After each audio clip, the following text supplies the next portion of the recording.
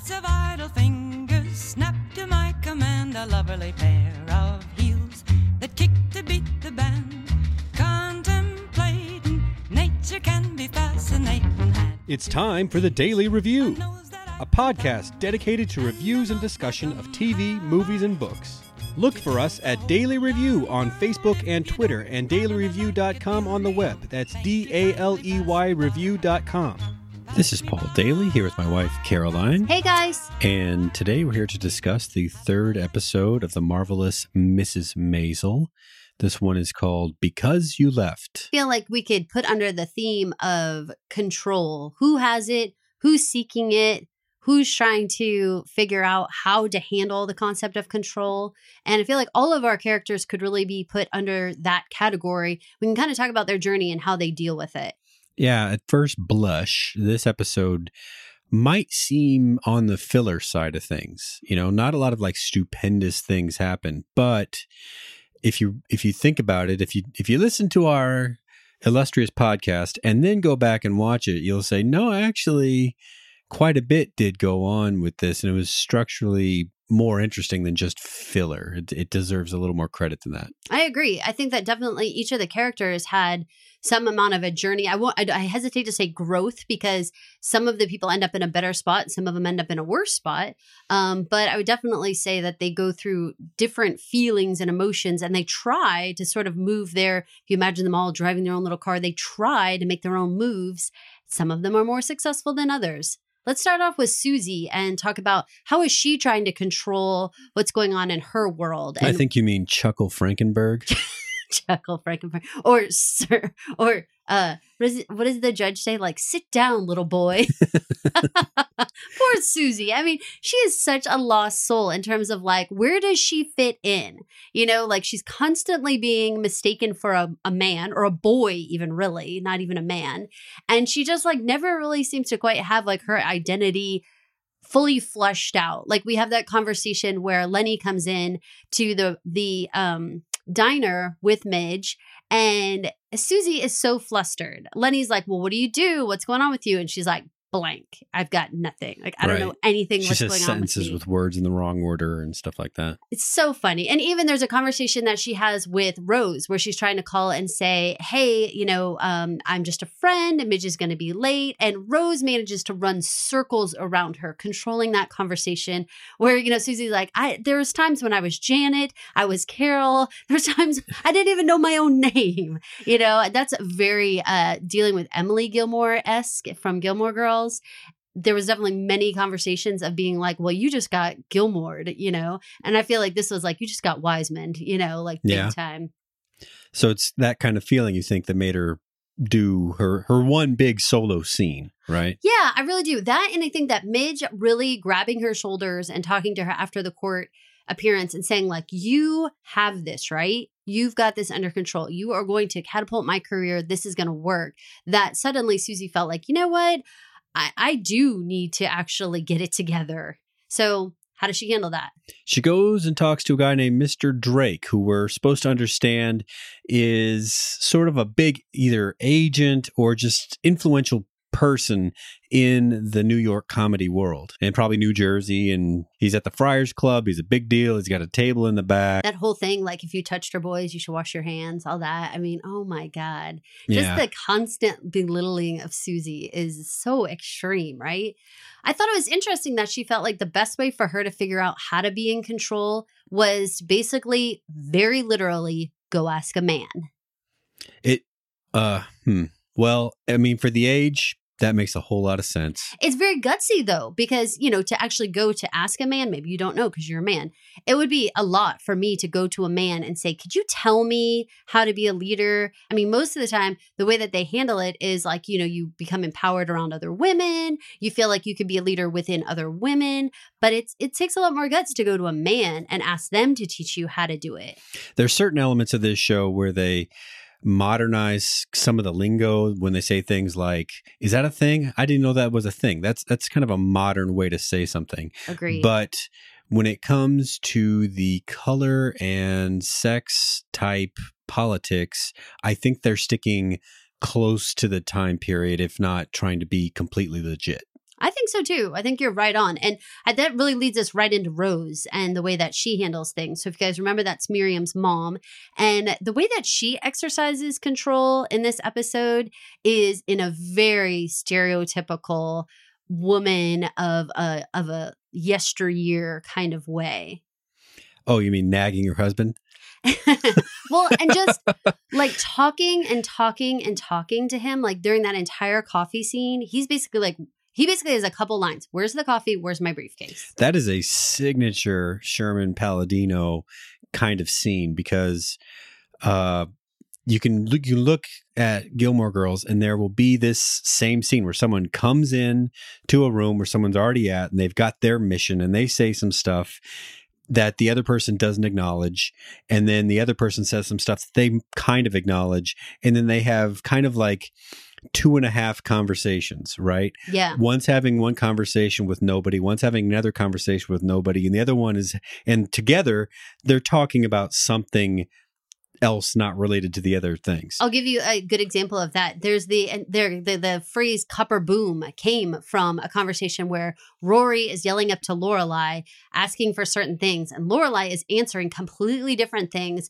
And essentially, they both come downstairs, and Lorelai's like, let's get ready to go. Copper boom. She's like, why'd you say that? And she's like, that's what I thought you said. And it's like the conversation's just muddled together. It was basically like one was talking about skincare, and one was talking about, and it was sort of like copper having to do with skin, and boom. It was so silly, but copper boom is a very, well-known Gilmore phrase, which basically adds up to two different people having two different conversations, mashing those together and coming up with some nonsensical phrase that both of them can kind of laugh about.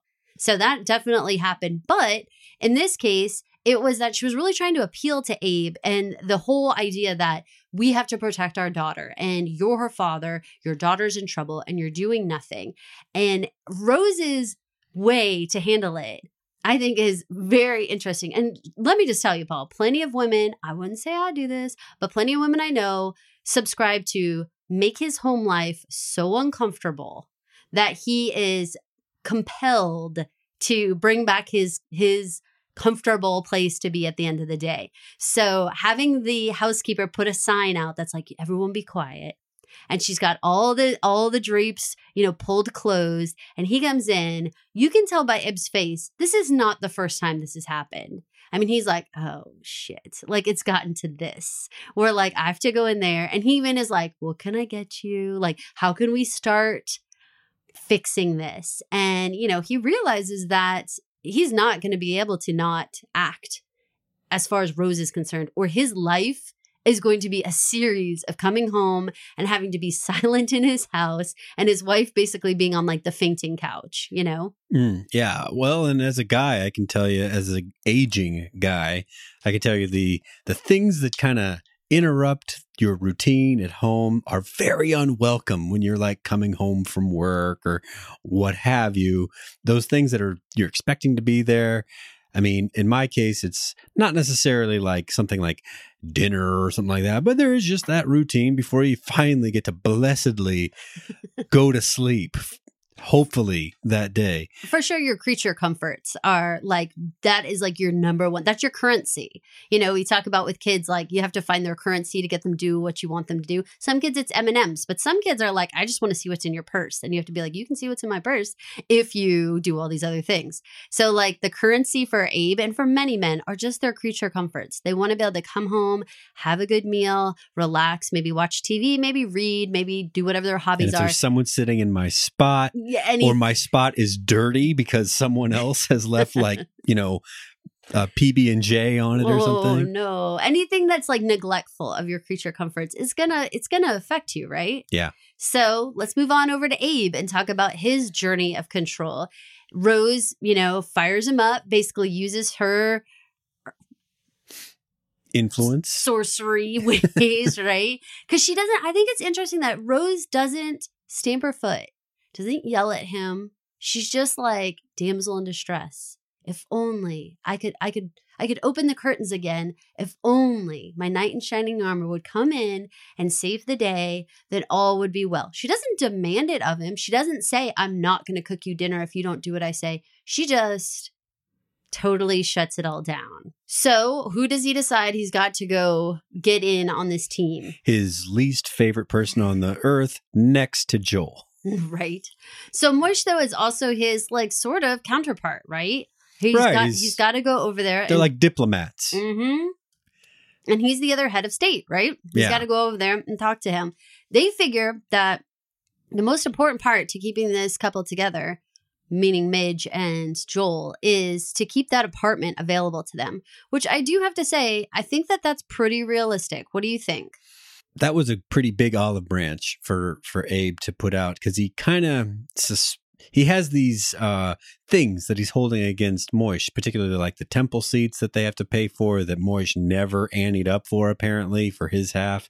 So the idea of getting in halvesies with something else expensive is daunting, but this is what makes this scene so great, is how conciliatory he is with Moish, and how that really mirrors what has to happen with Midge in another part of this episode, where they're both going in to this unfair arbiter of their future and having to just suck it up, say the things that they want to hear, and get out of there with what you want. And what Abe wants is that apartment back, so that if things settle down, then they can get it back. You know? I think that it's very realistic that apartment represents, you know, the true, like, which way this is going to go. If the apartment is left available, then really all you have to do is reassemble the people inside of it. But if the apartment goes away and then you have to get the people together and then they have to have a home together, their whole system is messed up. You know, right now, Abe and Rose are right in on the other floor. They have this very dependent lifestyle with one another, and losing that apartment, having anyone else live there, and having Joel and Midge have to either start over or what have you, it breaks the whole story for them, you know? Abe is just so awesome in this scene, though. Oh my God, his gestures. When Moish is saying, like, I invite you and you never come over. And he goes, well, I'm busy with school. And he says, well, and Shirley never gets to see Rose enough. And he points his hat at me and says something to the effect of, that we should do more of. Right. So I love it, right? He totally sells out his wife. Like, you know what? Yeah, exactly. The women should absolutely hang out. Me, I'm busy. But then they should get together. Yeah, very, very on point there. So I feel like his entire conversation there, you know, he has talked to Midge all along so far in these first couple episodes about, you know, going in and seeking out Joel, continuously being the one to try to win him back.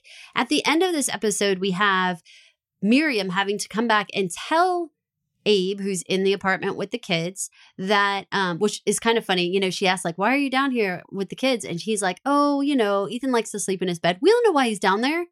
What's going on in his apartment? The scene from Macbeth. She's all wailing and it's dark and everything's uncomfortable. So, you know, for him to be like, Ethan likes to be in his own bed. Sure. And you like to read without hearing wailing going on in the other room. So it was very, you know, to his advantage to be out of there. The conversation that he has where he realizes that, you know, Joel has come back and has said he wants to try to make amends. And Miriam is like, this is where the title comes from. Because you left, I can't just piece this back together again. And even though they didn't show that conversation between Abe and Miriam, I felt like just the look on Abe's face when she says, I told him no, I felt like there was some mix of like, partially, you know, sadness and despair that like his own plan didn't come to fruition, but also respect and like kind of awe, like, wow, you actually had the option to go back to this entire lifestyle. Then you're choosing like your dignity and having like keeping the bar high and having a standard to say, you can't just up and leave me and I'm going to stick around and be here for you. I felt like there was so much going on his face that it was really amazing. What he brings here is just a lot of pathos, you know, with his old guy's face and his big mustache and his slumped shoulders, and it's just like Caroline said, you can read a lot into it. I got acceptance finally that he's like, well, I guess we got to move on with plan B because that ship has sailed. I really appreciate it though, because it's like, it's such love, you know, it's such a different situation than what is going on with Rose, and that he definitely loves Rose and he wants to give Rose what she wants. But listening to his daughter and understanding that these are not her hopes and dreams, pursuing Joel and being submissive to him is not what she's about. And he seemed to like take that in and almost have some pride, you know, like it was like, wow, you know, you did that and you're willing to have a harder life just to stand on your own principles, where just earlier today, I let all my principles go in order to just try to do what my wife wanted me to do and save the situation. I had to like kowtow to a guy that I'm not interested and you didn't, you know? And so it's like generationally, it's like, and you didn't do that to his son, you know, like, wow, I raised a more, I don't know, respectful kind of dignified daughter, which I think he was kind of proud about, you know? That Abe move you described reminded me of a signature Caroline moment from our history. Can't imagine. I've been informed earlier today that I shouldn't be allowed to remember things. Shut up. But here we go anyway. I don't remember exactly the time frame, except that we had little tiny kids that did a lot more crying and complaining than they did, you know, happy, joyful things at the time. I think it was winter. I think it was after the holidays and the house, or during the holidays, and the house was just, you know, a wreck from just baby stuff and present stuff and whatever else.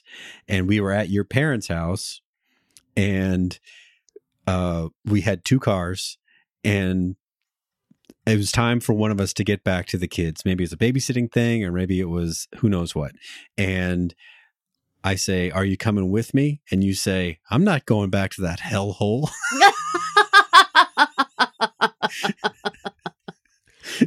I love it. Self-preservation at its finest, and right? You didn't. I went back and you came back a few hours later, but yeah. And I probably had a couple spirits and was probably a lot more happy to be there. I came back on my own accord, right? You did. Not because anyone forced me or told me I had to. And yeah, that's what I'm going to say is like a modern gal, right? Yeah. Just because I have responsibilities and whatnot doesn't mean I have to put up with anything, right? So you can probably appreciate Abe's position in the unfamiliar reading chair in his daughter's apartment. Absolutely. Absolutely. Let's talk about Joel for a second before we head over to Miriam, because he has some small parts here, but I think that they're really important. We have 2 different flashbacks concerning Joel that really exemplify his long reach with Midge of control. And I think that they're both Joel POV shots. You could argue that the first one in college with blonde Midge is kind of like a shared thing, but then the speech practice is definitely all Joel remembering better times. Let's talk about that college party a little bit. So Midge was there with another date, and Joel comes along after, you know, really staring hard at her for a while. And cock blocks. Yeah.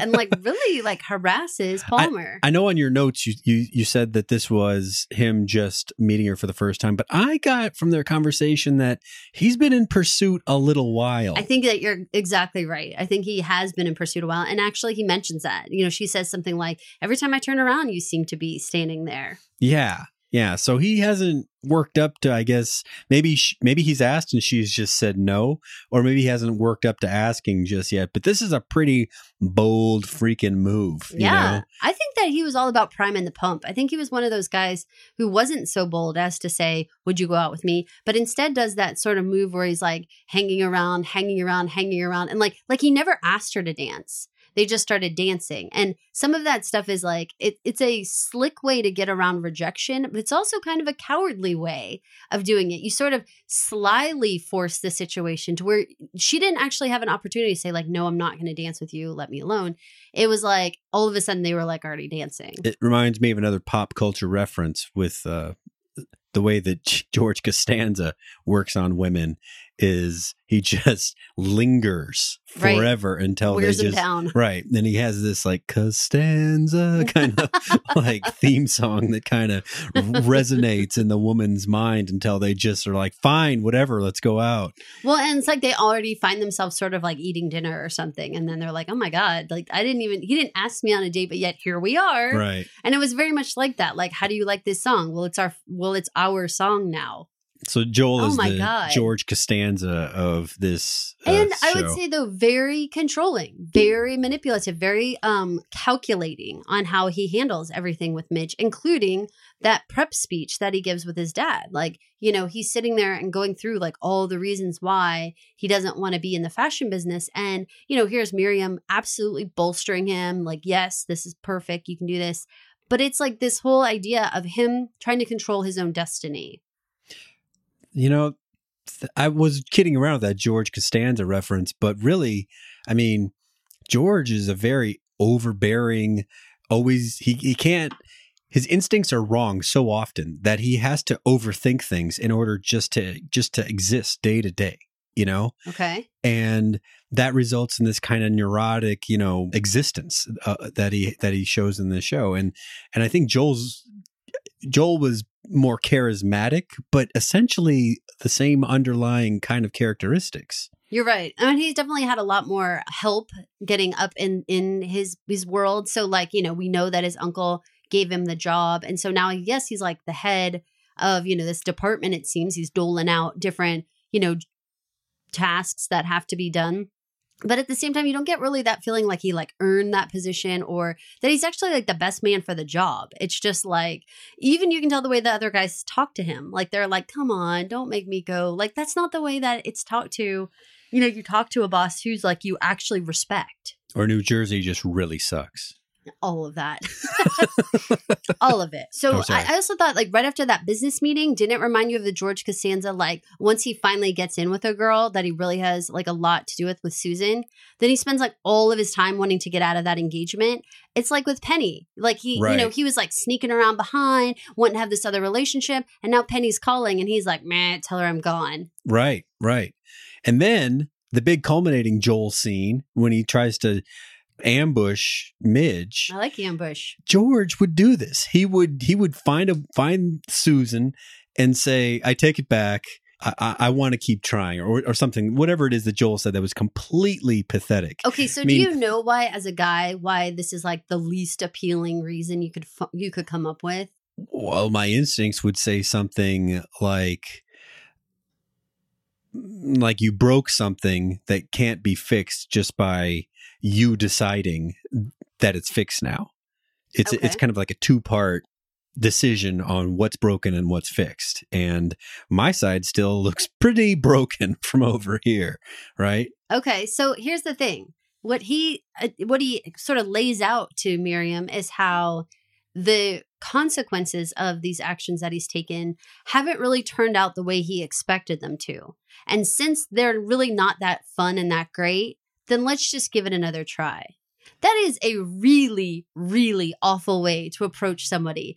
If he had said something like, I've realized how much I love you and I miss the kids and I loved our life together. And this is what is so important to me. You can't come at it like, my current sitch kind of blows. I'm sleeping on a couch. So let's just going back. I just want to sleep in a bed. So how about we just make this working? I mean, come on. Yeah, the thing is, if he would have had the right words, he couldn't have gotten back in the apartment that night, but he could have gotten his foot in the door. I think maybe. I think if he had said, you know, being away from you made me realize how special you are to me and what a unique person you are. And I love you so much. And I can't be without you.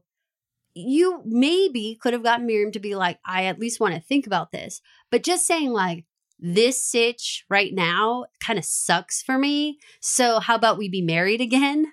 It's like, oh, no. And I'm really proud of her for saying no and just like saying, no way, this isn't going to work out.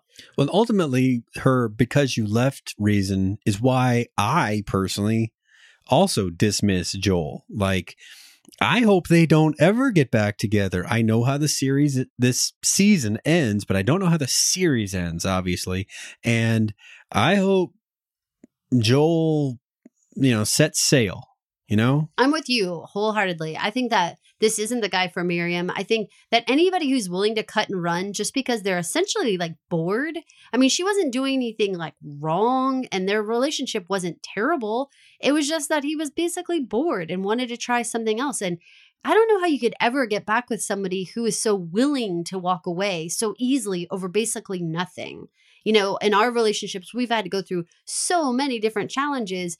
If at any point in time we just walked away from the other, how could you ever feel like, well, the next time the shoe drops, you're going to just leave again? So this is all just a waiting game of like, when's the next time you feel like you don't want to be here anymore? Well, I mean, I think salt in the wound is stuff like Midge trying so hard. You know, she does her exercises, she puts her cream on so that he can't see it.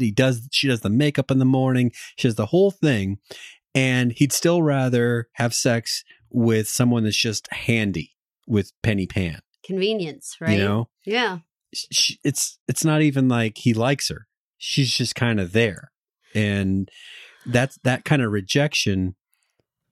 I mean, I don't think you can really get over that if you're engaging your higher thought processes. Personally, I could not, because I mean, obviously, as Rose and Abe show, in a marriage, you are beholden to one another. And there is a lot more like string pulling and being like, you know, if I'm upset, then you're upset. And that's the deal. And he doesn't want that relationship.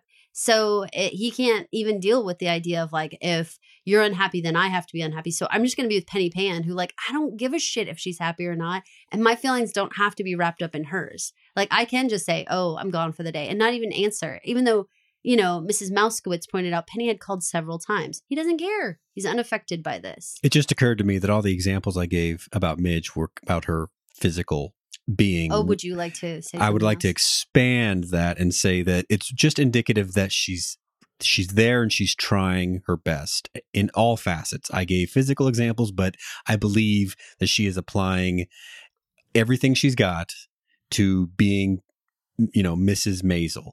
I really appreciate that you quantified that, because I think that she does other things to show love, like her love language, like making sure that the meat and the dinner is just right, and making sure that she actually goes to the comedy shows with him and makes notes and, you know, is absolutely supportive of him on that emotional, mental level, you know, wanting to banter with him and come up with ideas. So you're right. I think that she's been a partner with him at every turn. And so if your partner is going to be able to walk on you at any time and just leave, I don't know how you partner with them again. You know, I think that that's too scary. It's too much to ask of anyone. We're covering This Is Us right now, and I won't go into it, but there's a particular couple in there right now who are not together. And we go back and forth about like, can that woman ever really go back into that relationship after all that guy's done? You know, is it even like, could we even respect her if she did? Even though we would like it if there could be a fairy tale ending for them, it just feels like at some point you're just being a doormat and it's too much. All right. We've run through our main point of view characters on this episode, except for one. We're left with Midge and everything she went through in her own journey to find some measure of control in her life.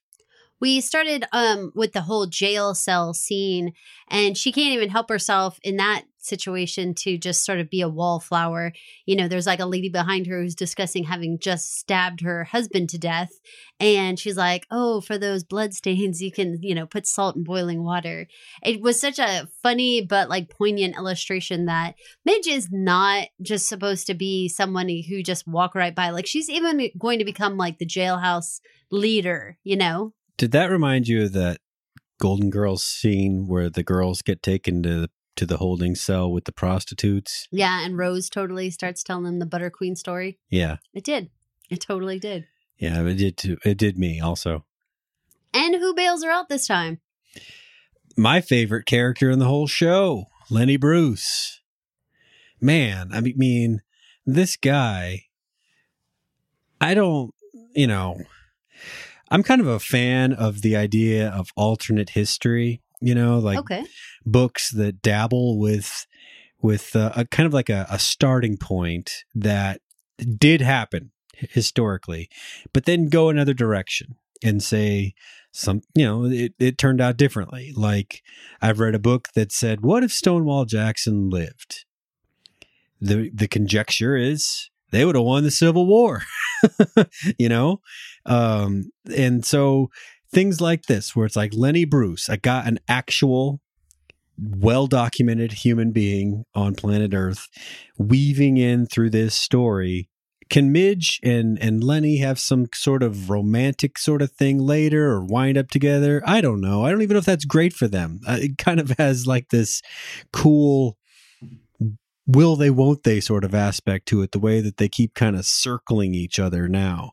Because it's not really like a romantic angle. I mean, even there's a point where he's like, was I supposed to make a pass at you? Because he's like, you know, he said that he thinks she's cute and all that kind of stuff, but he's not really going out of his way to flirt with her or anything like that. I think he's like too cool for that. Like he's such the polar opposite than Joel. You know, I mean, he's the type of guy who you are drawn to without him having to make any effort at all. So, yeah, that's why he's like, was I supposed to make a pass at you? Like, it's sort of like, I'm so chill that like, I don't have to do that kind of thing. You know, women just sort of like come to me. Now, do I think it's a good idea for Midge and him to get together? I do not, even though I really, really, really like the sparks between them. I think that, you know, he is a player, and I do not think that Midge needs to get into that situation. I do not think he's a father figure for Ethan and Esther. Right. And I don't think he would do well with Rose and Abe. And I don't think that it's, you know, he's not quite the right guy. Someone between Joel and Lenny, somewhere I think, on the spectrum. I think I've said this before about Lenny. He'd probably be a pretty cool friend as long as you weren't hoping for like a Christmas card kind of thing from him. You Exactly. know? And I think he'd be a cool friend and a bad idea to try to date, because I think he would cheat on you so fast. It's not even funny. And he'd just do that arm shrug that he did when he was in the first episode. Exactly. And like sort of like you knew what you were getting into, you know? Right. So Susie is so freaking impressed that Midge knows Lenny. This scene was a little surprising to me because this show, in a way, this series kind of charts his ascent, you know, because from the beginning, he's at the Gaslight where schmoes apparently start. And by the end, he's kind of calling his own shots, you know? Right. And so this is midstream. So we can assume he's gotten some popularity because even though he started the Gaslight, which relied on Susie as kind of a gatekeeper, you know, to getting a spot. Now she's like, that guy's a god. I can't even talk when I'm around it. I guess he's sort of raised up. And I was surprised to see that she didn't have that. I mean, she would have been able to say whether or not he got a gig or not, you know, before. And now she's acting like he's so much better than her. I guess, but in the world of showbiz, he is. You know, she is a peon, you know. Yes, yes, he at one point had to converse with her, but you know, for a very short period of time. And so, you know, and he remembered her, you know, he's like, oh yeah, you know, you work over at the Gaslight. So, I mean, no, I don't think it was surprising. I mean, to be like starstruck later, because she's not a big fish, you know, at all. So I think that part made sense. But what was interesting to me about that scene was Midge's role, and that in that particular case, she was so comfortable with the level of not just control, but like, of course she would know the coolest guy in the room because like that's her status, you know? And so Susie, on the other hand, is like, you know, confused for a little boy all the time and acted as such. Whereas Miriam was totally like, yeah, this is my friend Lenny, like no big thing. And I think that comes from a lot of, you know, repeated scenarios where she is the big fish and it ain't no big thing, you know, this is just my friend Lenny. Yeah, she played it very cool. Very cool. Well, in talking about whether Lenny would be a good father to Esther and Ethan, it turns out that Ethan has been giving Miriam some pause, and she discusses it with Imogene as they walk in the park. That whole concept of how do you know how to parent if you don't have Dr. Spock comes up. Dr. Spock is a kind of a, I don't know, pop culture figure from the medical world whose popularity had all but waned by the time we were kids in the 80s. So I'm roughly familiar with who this guy is. He wrote this know-it-all book that, you know, a generation or two referred to religiously on child rearing. I think it would be the equivalent of like how in our timing of being parents, the what to expect when you're expecting. Okay. Everybody had that book. Everybody. This was the book that everybody had. Everybody would refer like, if your child does this, what do I do? It's the same exact thing. What to expect when you're expecting was very much like an updated version of it. And they went into a little bit more graphic detail, about what was going to really, really happen. What should you really expect? Where Dr. Spock was a little more philosophical. Well, just, you were a lady who was reading it. So, and I mean, a lady, not a woman. So, I mean, there's a lot of like do's and don'ts and mismanners kind of feeling. But I felt really interested in the fact that while Imogene very much needed to be told day by day how to parent, Midge was very much the opposite and was like, well, I just do. Now, whether we think she's a good mom or not such a good mom, that I will leave up in the air. I mean, what do you think? Do you think that as what we've seen thus far, is she a very good parent? That's a loaded question. Good parents can come from all different kinds of situations. Some would say that people that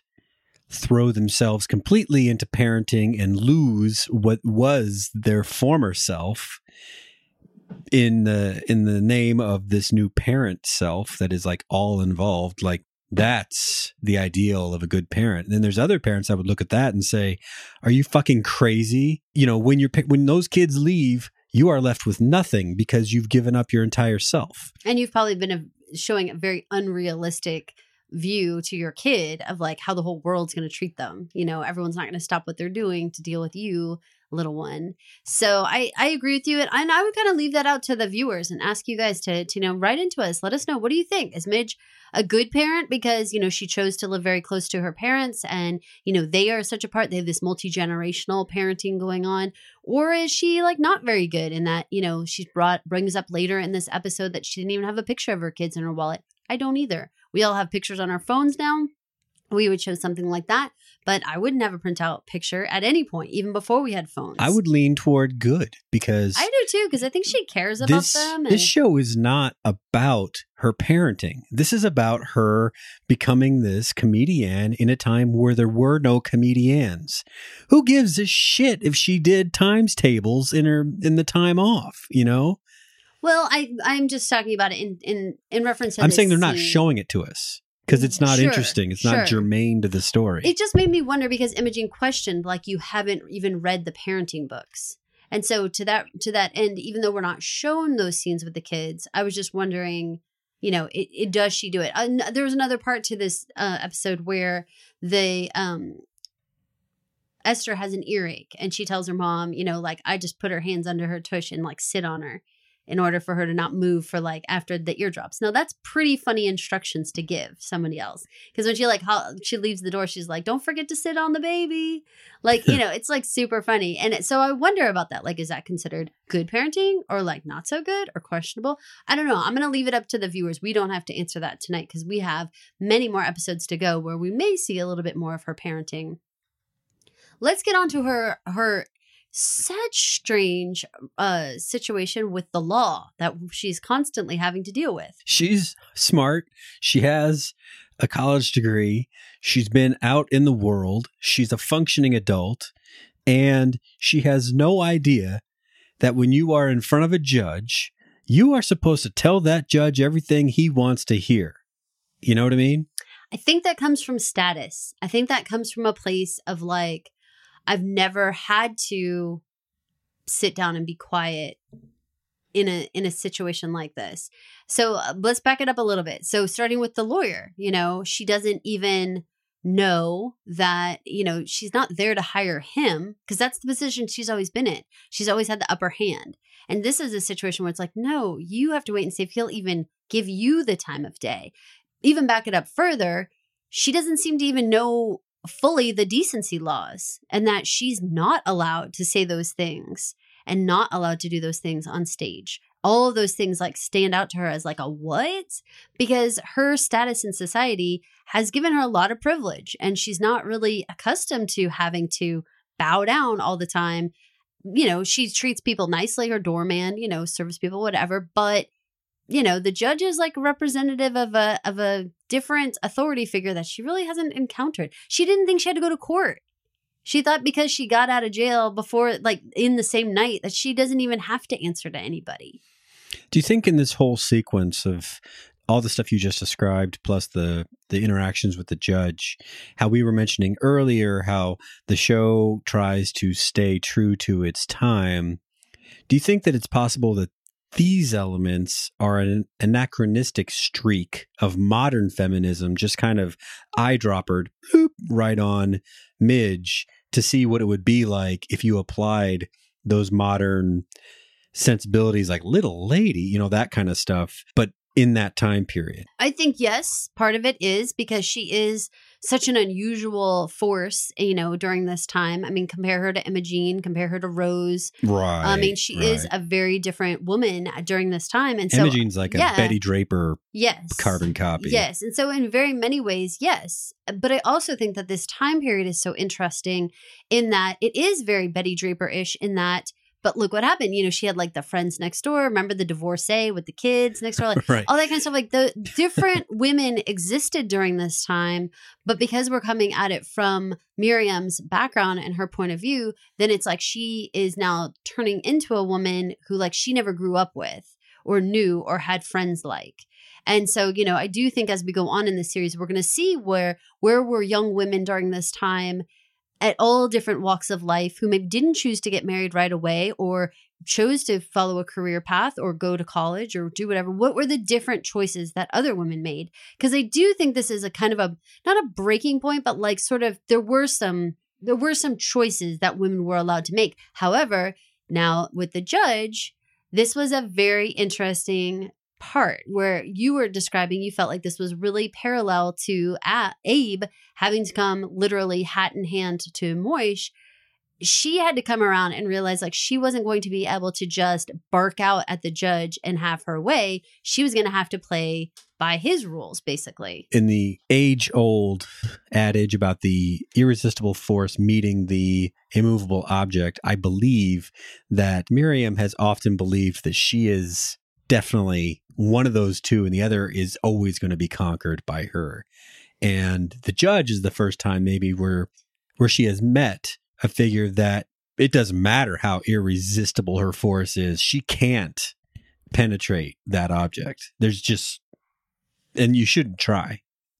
You're going to come out badly. Well, and she did come out badly. I mean, that fine and having to go ask Joel, all of those parts to me seemed like where her control kind of got in check.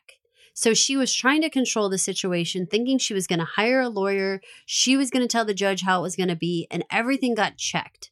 Like, you know, no. And in fact, you don't have any financial means to support yourself. So now you have to actually ask Joel for money. And actually, you know, even the lawyer doesn't have as much control as you had hoped in the courtroom. He didn't have control over what charges were going to get dropped and which ones the judge was going to, you know, really be upset about. It was a really interesting study in control and privilege status and, you know, where does Miriam fall in it? And she learned some hard lessons. Well, the judge spells it out. He says, I would have dropped everything, but your mouth made it so that I can't. And how painful to be in that position. I mean, that would make you feel like such a child. I mean, beyond a child, to be told, like, I was going to drop all these, but because you were, you know, misbehaving. It's so condescending and awful, but very realistic. And she really had to eat crow in this. And then she had to come back, and that whole part where she was like, my emotions got the best of me. After all, I am a woman. I mean, it was like, oh my God, it was painful. But at the same time, you know, she has to wrap her brain around where she really is in society, you know? Yep. And and they sort of discussed that a little bit, like when she was talking with the jazz man outside, and, you know, the one man says, you know, I was arrested for spitting. And then Lenny says, more like spitting while black.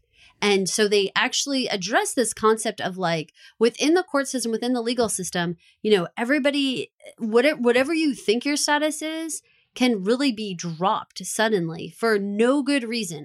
I don't agree with it. I don't think it's great. I think obviously the judge was extremely condescending with her because she was a woman, asking where her husband was, all that stuff. It was like, ugh. And I don't want to get into like a horrible conversation. Like even the judge said, we're not going to talk about how much you hate the police or whatever. Like this is nothing like that. But I'm just saying during this time, and some would say up into this day, you know, there are people who absolutely are discriminated against, whether it's minorities or gender or whatever, religion, race, creed, Anywhere in what have between. you. Yes, definitely. And to see the discrimination happening to her, I think was a real eye-opening moment for our character. And listening to the jazz man who, now they have pictures of their kids in their wallet. They're out there talking, very, like they're almost doing better than she is in these, whatever you would consider well, that's a good person. That's not a good person. She didn't have the pictures, they totally did. And it was like, wow, I really don't understand how the world works. So she really got like a major come-uppance in this episode. She also kind of dabbled in another world that she wasn't accustomed to with the drugs and, actually taking a couple of hits off of a joint and then going on stage and saying things, doing things that she really would never have done.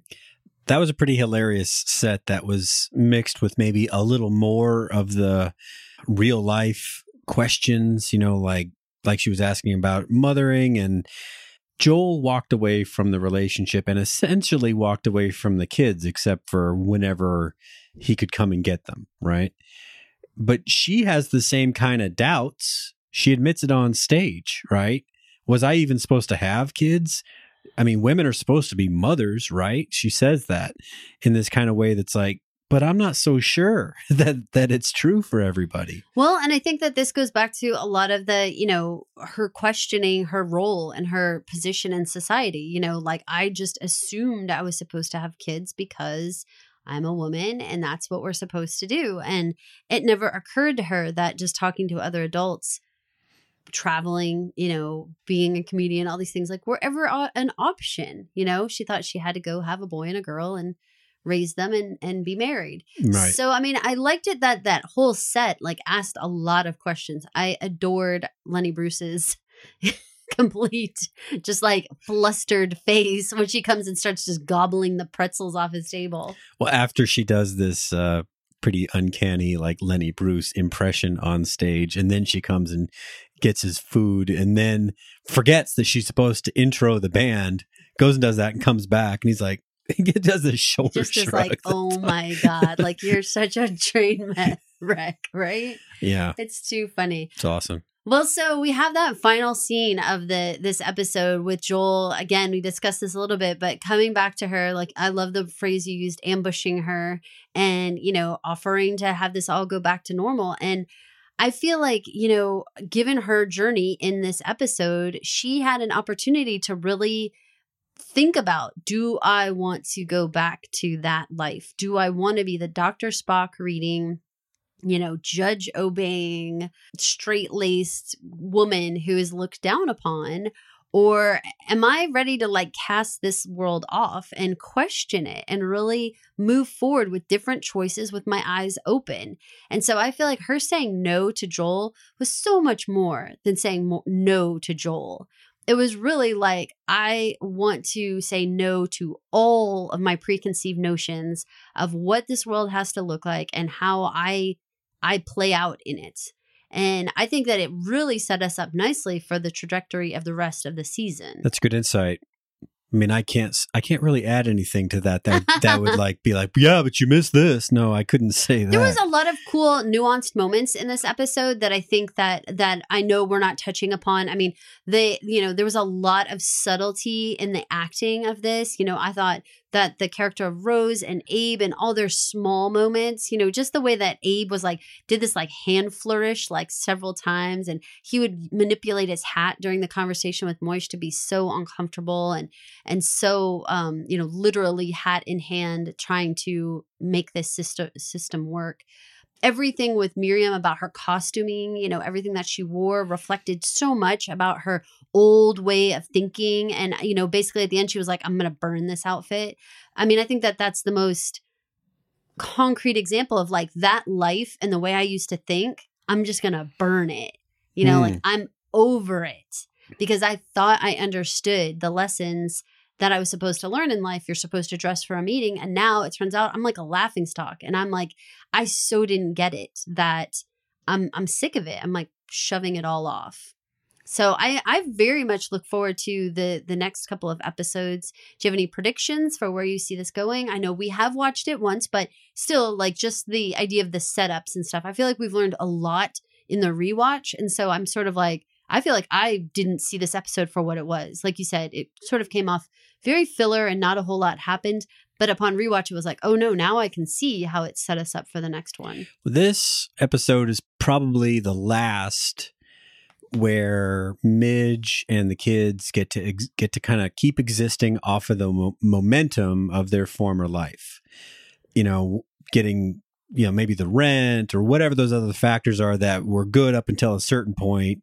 And then things have got to change. And so it's got to suck for a little bit. I agree. And then that'll be interesting to see how she decides to accept, the sort of step down that she's going to have to take from being, the wife in the household to going back to being a daughter and having to play that role. I definitely feel like, again, like Amy Sherman Palladino and Dan Palladino brought in so much of what we've seen in their voices in other works, both Gilmore Girls and Bunheads. There were a lot of moments here. In Bunheads, one of the things is that she really wanted to pursue being a dancer, and Amy Sherman Palladino had a situation where had a dance audition and also to go and take a meeting about Roseanne, and she had to pick. Are you going to be a writer or are you going to go be a dancer? And, so I think a lot of this speaks to like women's choices and how you can't really have it all. And what are you willing to give up? And what are you willing to pursue? What's worth pursuing? And does everyone have to do it the same way? So I think there's a whole lot going on here that is really, you guys, I think there's so much conversations that could be had amongst couples. There's probably plenty of women who are like examining their lives after watching these episodes. And certainly tons to talk about with your girlfriends. I know I do. Constantly. I'm like, hang up the phone. Tell her we're going to bed. Nonstop. So I says, Mabel, I says. Exactly. Well, thanks you guys so much for listening. We so appreciate it. You can listen to all of our podcasts on SoManyShows.com as well as our written reviews. You can also catch us on Facebook at Daily Review and our website, dailyreview.com. Also, check it out. We're going to be on SMS on air for a radio show on Tuesday evenings. We will be on in the 7 to 8 hour. That would be Central Time. If you're Eastern, it's 8 to 9. And we will have a spot where we will be discussing what podcasts that we're up to and what shows we're watching. Anytime you guys want to call in, we would love to have you. Check out on SoManyShows.com to find out the phone number and exactly when we're on air. We cannot wait to hear from you guys. Please talk to us. Give us some feedback, whether you hate us or love us or you have a show you'd like us to cover. We'd love to hear from you. Thanks so much. Thanks. Catch us on iTunes or your preferred podcast software. Our website, dailyreview.com. That's DALEY review.com. Facebook or Twitter or wherever you find us. Please leave us a comment and a rating to let us know what you think of the show. Thanks for listening, pod people. Thanks for listening to my mom and dad. You don't have to go home, but you can't stay here. Just go home, folks.